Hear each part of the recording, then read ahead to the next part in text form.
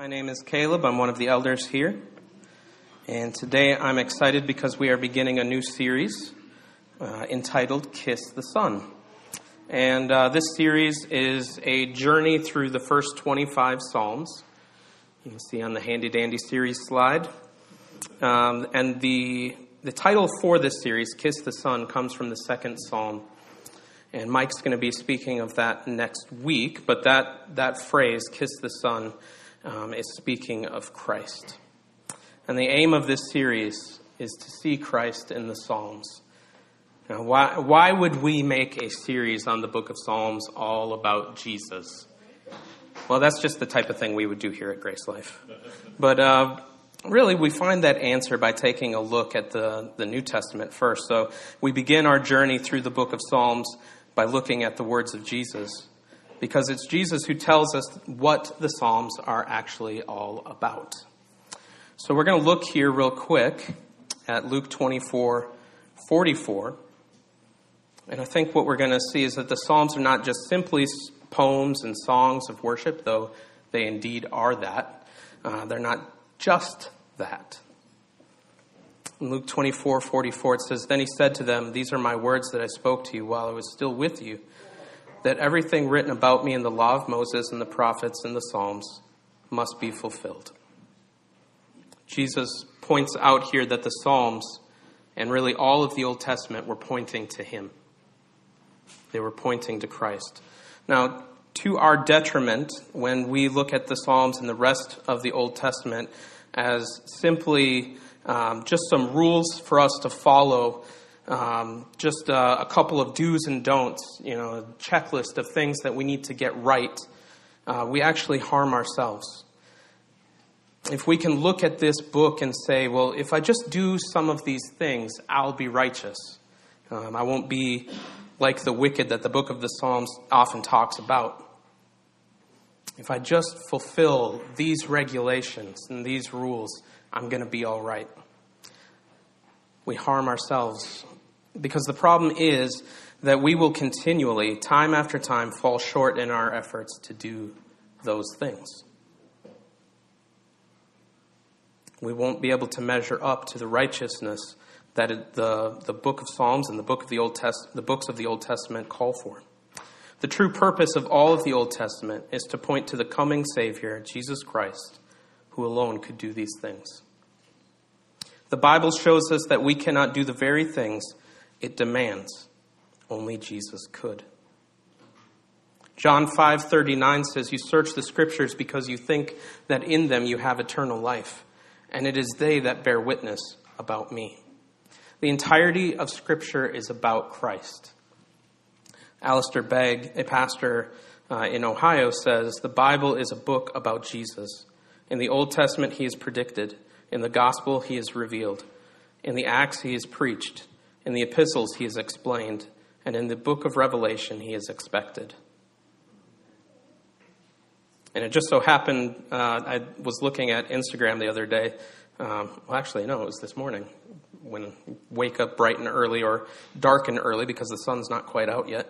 And you're spinning your wheels looking at Instagram. I saw one of the accounts that I follow actually posted that quote that I had already included in my message. So I was like, oh, nice. It's almost like God had a hand in it or something. I don't know. But the message of the Bible is the story of God redeeming people dead in their sin through the work of his Son, Jesus Christ. So the Old Testament is not somehow separate in the grand story of redemption. It's all pointing to Christ. And then you have the New Testament, which tells what happened when Jesus came and then explains what happened when Jesus came. And then we look at the book of Revelation and we see that he's going to come again. And all of this should heighten our love for the Word and for a book such as Psalms. It is poetic. It is beautiful. And guys like Nate and myself spend our time looking at the book of Psalms and writing lots of songs. But it's ultimately all about Jesus. And before we get too far, I do want to mention something special today. It's Nate Carey's birthday.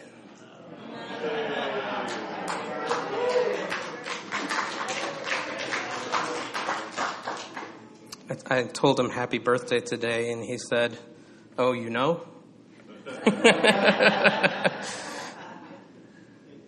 So happy birthday, Nate. So yes, the book of Psalms is poetic and it's beautiful, but let's remember that it's all about Jesus. And by embracing what it's truly about, we can have a deeper love and appreciation for it and the rest of God's Word. I love looking at what the reformers would say about books of the Bible, and I found this quote as I was studying. The early reformers had a saying that they would say often about the book of Psalms. Because the book of Psalms back in more ancient days was far more important to the life of the church, I think, than it is today.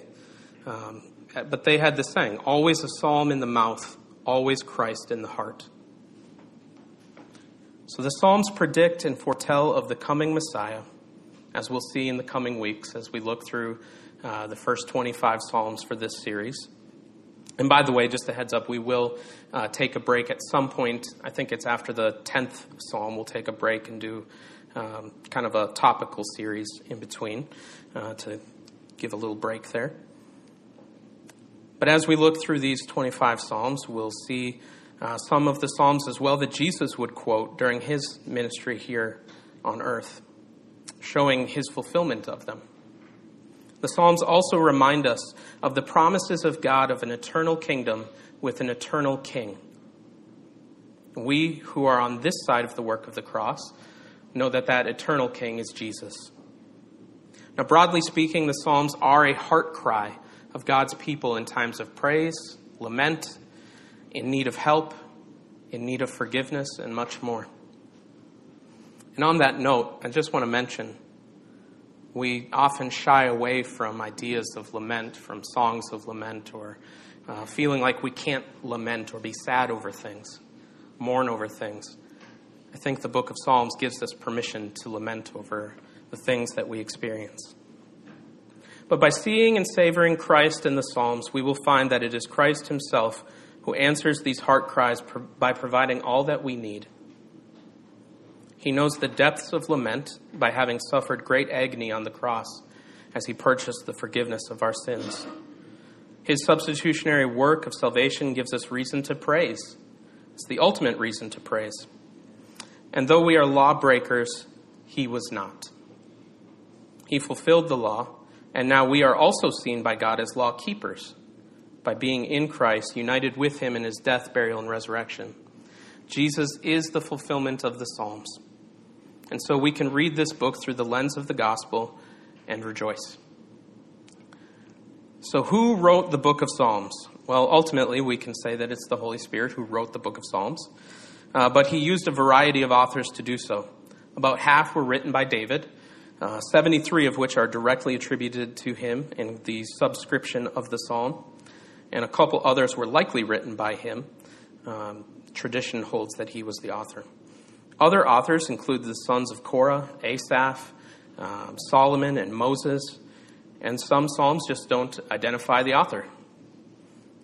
These individual psalms were collected into what eventually became the book of Psalms, which is actually a collection of 5 books put together sometime after the exile to Babylon. So during this series, we'll take a psalm each week from Psalm 1 to Psalm 25. So this morning we're looking at Psalm 1, next week Psalm 2, and so on. Psalm 1 and 2 really could be taken together as a unit. So I'm sorry, Mike, I'm actually going to talk about Psalm 2. I'm stealing your thunder. No, next week Mike will be speaking on Psalm 2. There are some scholars who believe that these 2 psalms are indeed just one psalm. Some ancient rabbinical teachings taught them as one psalm. And in some ancient writings, when Jesus referred to Psalm 2 in one of the Gospels, they actually attribute it as Psalm 1. These 2 psalms are considered a gateway to the book of Psalms. So our understanding of these first 2 psalms will frame how we view the entire book of Psalms. See, the book of Psalms is not really meant to be read much as we typically read it, much like how I typically read it, which is, Psalm 103, I'll read that today. That's my favorite psalm. I love that psalm. That actually is my favorite psalm. So I go and grab my Bible and I read Psalm 103. It is progressive. It is supposed to lead us through a journey. So, again, that's one of the reasons why we're looking at it 1 through 25, and we're going to go 1, 2, 3, and so on. These first two Psalms will frame the remaining Psalms. So let's dig into Psalm 1. And before we read that, why don't we pray? That was just the introduction. So let's pray. Father, we thank you for your word. We thank you for this wonderful book that you've given to us, the book of Psalms. I ask as we journey through it that you would lead us, that you would guide us, that you would speak to us. But most of all, I ask that you would reveal Christ to us in this book, that we would see and savor Christ in the book of Psalms. I just ask that you would bless us this morning, open our eyes to see and our hearts to receive your word. In Jesus' name, amen. So Psalm 1, we'll read, there's only 6 verses in this psalm. Blessed is the man who walks not in the counsel of the wicked, nor stands in the way of sinners, nor sits in the seat of scoffers, but his delight is in the law of the Lord, and on his law he meditates day and night. He is like a tree planted by streams of water that yields its fruit in its season, and its leaf does not wither. In all that he does, he prospers. The wicked are not so, but are like chaff that the wind drives away. Therefore the wicked will not stand in the judgment, nor sinners in the congregation of the righteous. For the Lord knows the way of the righteous, but the way of the wicked will perish. So first, let's look at the righteous man. We see this righteous man in the first 3 verses of this psalm. Now, it would be easy to read this text in a moralistic way, kind of with a checklist, things to do and not to do. I mean, we very clearly see, righteous man does not do these things. But as I've already said, it would be to our detriment to read it this way, as simply just some morals that if we do these things, it will go well for us. We need to look at this psalm through the lens of the gospel. If our default is to see ourselves in Scripture primarily and, foremost, then we need to reorient ourselves in how we approach Scripture and how we approach reading the Psalms. In order to see ourselves properly, first we must look at Christ. We must see Christ, and then we can properly see ourselves through these Psalms and through the Scripture. In verse 1, the psalmist writes, "Blessed is the man." Now, this man is not ultimately you or I. This man is ultimately Jesus. As George Robertson points out in the ESV Gospel Transformation Study Bible, Jesus is anticipated in the first word of this psalm because blessing in Scripture references the redemptive presence of God.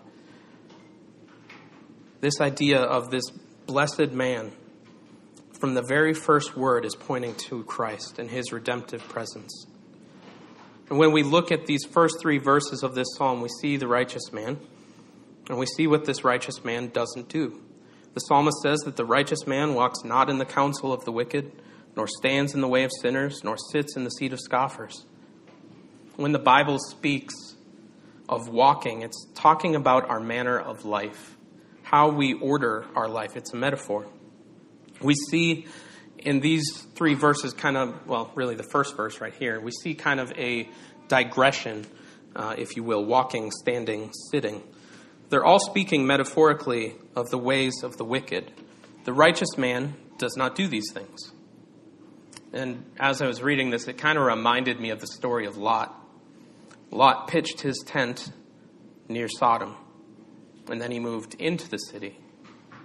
And before long, he was sitting with the men of Sodom at the gate.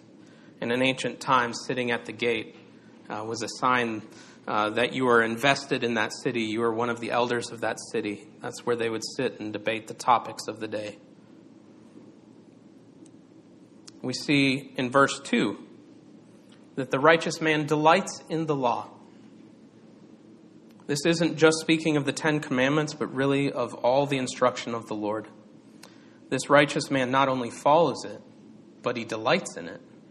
It's his desire.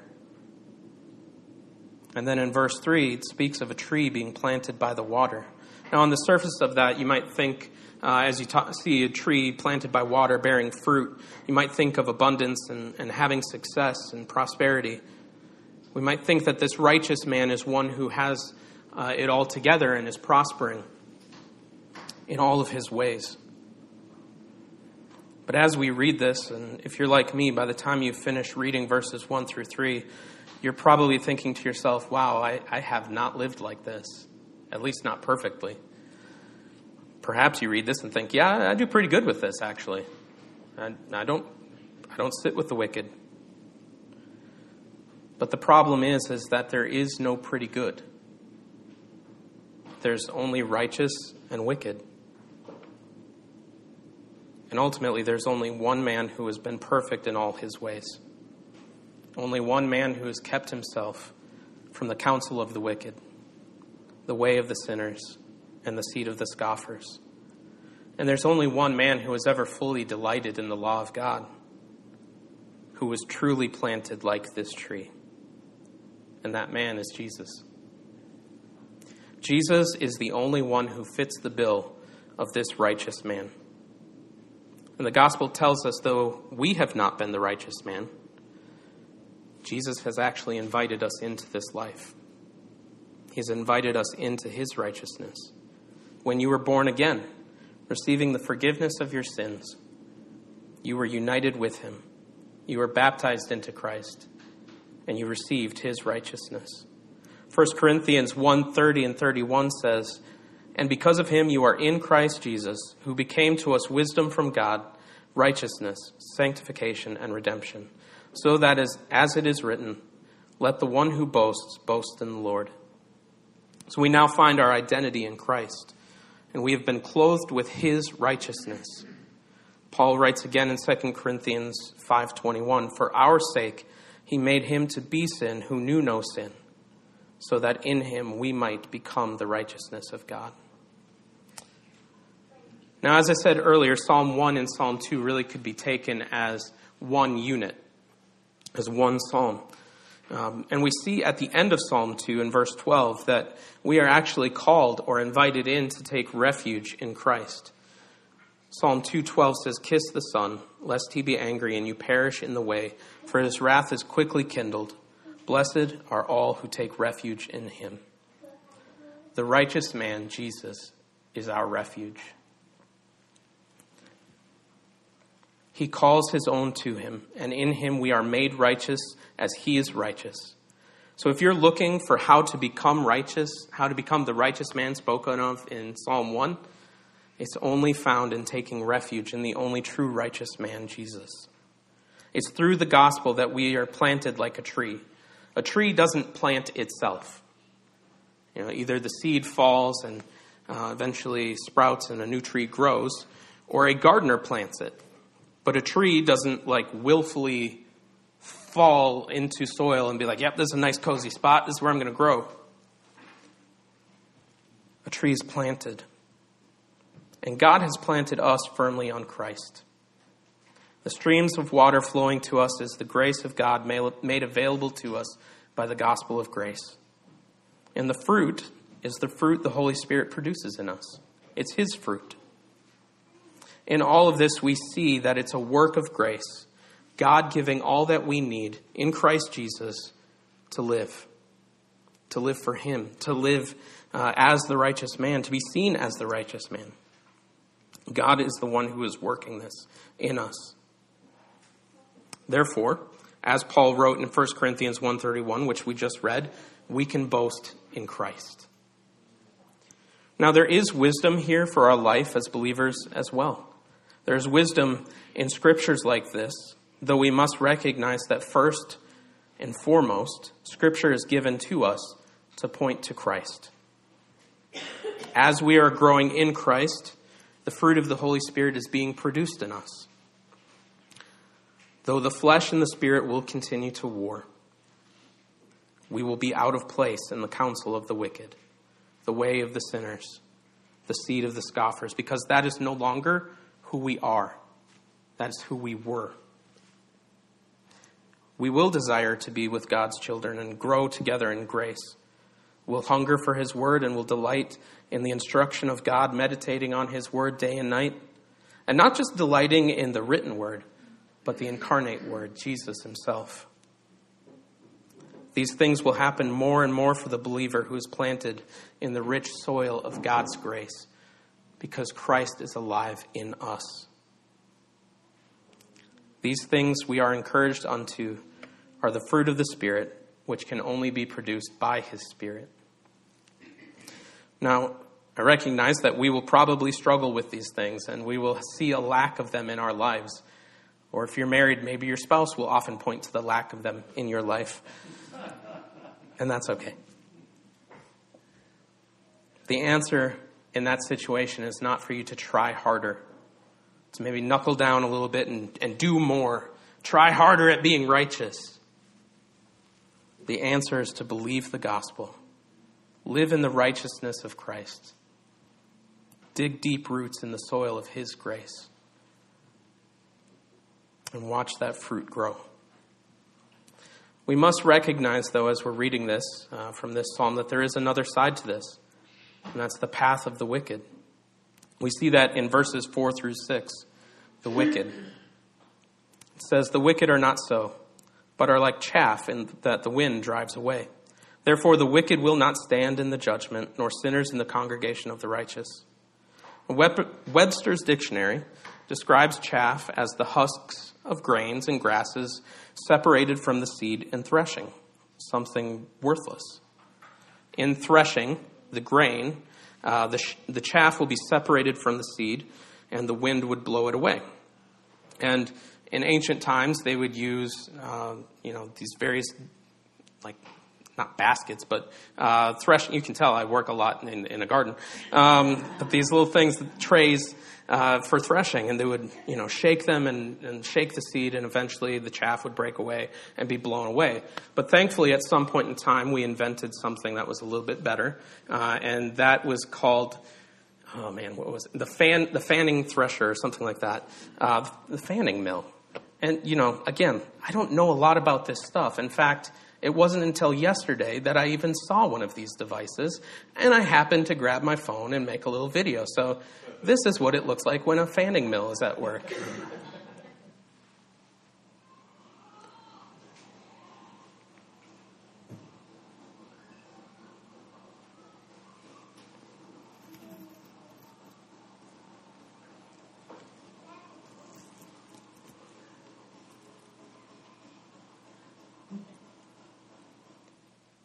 Yeah, 20 seconds of threshing. So they would dump the, whatever grain that you are harvesting into the top of this. It's also known as a Dutch mill because the Dutch invented it. Yeah, I know these things now. Pretty much an expert. And as it would thresh the grain, it would separate the seed or the grain from the rest of it, and this is some chaff that was left over. And I'm going to make a mess, but it's okay. I'll vacuum it later. That would just kind of fall away, and if it was windy, which is obviously not windy in here, that would float. It would just kind of float away. Now, this guy that was giving the demonstration of this at the Genesee Country Village Museum, I always mess up the name, but I think that's what it's called, also had a pretty large tray, not like they would have had in biblical times, but he kind of tossed some of the grain up and showed us what that would look like. But again, there wasn't really any wind blowing, so we didn't get to see how the chaff would just blow, driven by the wind. But, just in holding some of this stuff, I can see just how light it is. It wouldn't take much wind for that to just kind of float away and blow away. And at the end of it, he showed us, this little pile of the seed that was left over as it had separated. The heavier seed would fall, and that's what you were after. Really cool invention. So in threshing the grain, the chaff would be separated from the seed, and the wind would blow it away. And here we see in this passage the wicked described as chaff driven by the wind. The wicked are aimless. They're wandering, driven by their passions. As the wind takes the chaff and blows it around, the chaff obviously has no control of where it's going. It's just driven by the wind. It reminds me of the parable of the two houses that Jesus shared, where one house was built on the rock and the other built on the sand. When the storm came, the house that was built on sand collapsed. The wicked are not like a tree planted by the water. They're not like a house built on the rock of Jesus Christ. The wicked are like chaff driven by the wind. They're like the house built on the sand. The Bible is quite clear. There is no in-between. There is righteous and there is wicked. There's not, I see the law of God and I'm attempting to live better. We all fall short. We all sin. There is a path of life and a path of destruction. Matthew 7:13 through 14, enter by the narrow gate, for the gate is wide and the way is easy that leads to destruction, and those who enter by it are many. For the gate is narrow and the way is hard that leads to life, and those who find it are few. Matthew 25:31 through 33, when the Son of Man comes in his glory and the angels with him, then he will sit on his glorious throne. Before him will be gathered all the nations, and he will separate people one from another as the shepherd separates the sheep from the goats. And he will place the sheep on his right, but the goats on the left. We see in verse 5 of Psalm 1 that the wicked will face God's judgment and be excluded from the righteous. But there's good news today. Jesus died for the wicked. None of us were born as the righteous. We needed to be rescued from our wickedness. We needed to be rescued from the destruction that awaited. And so God sent Jesus to die as the substitute for you, as your substitute. If you're hearing this today and you recognize that you too are one of the wicked, the good news of Jesus Christ is that today the forgiveness of sins is proclaimed to you. Believe in Christ and what he did to pay for your sins, and be clothed in his righteousness. There's grace for you today. For the Christian, my brothers and sisters, Jesus has changed you from the wicked to the righteous. So there's assurance for you today. Rest in Christ. He has saved you and made you his own. You're clothed in his righteousness. So even if you read Psalm 1 and see that you still fall short in living like the righteous man described, I remind you that you are in Christ who has lived it perfectly. You are clothed with his righteousness. And as a tree that's planted by the water receives the nutrients it needs to bear fruit, remember that he is working in you and through you by the power of his Holy Spirit. He's working in you. He's creating these desires in your heart. And this psalm ends by saying, for the Lord knows the way of the righteous, but the way of the wicked will perish. The Lord knows your way.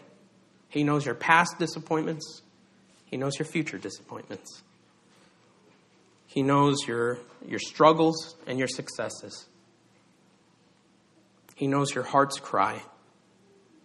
And there's great comfort in knowing that he knows his own. The way to prosper, the way to life, is by faith alone, through grace alone, in Christ alone, who is the righteous man. And as our brother Tom McCardle recently posted on Facebook about this very psalm, and quote him here, he says, finally, since Christ now dwells in our hearts by faith, we are walking and will walk more and more, just as this psalm describes, because it is no longer we who live, but Christ in us. I encourage you to live in this freedom that Christ has purchased for you.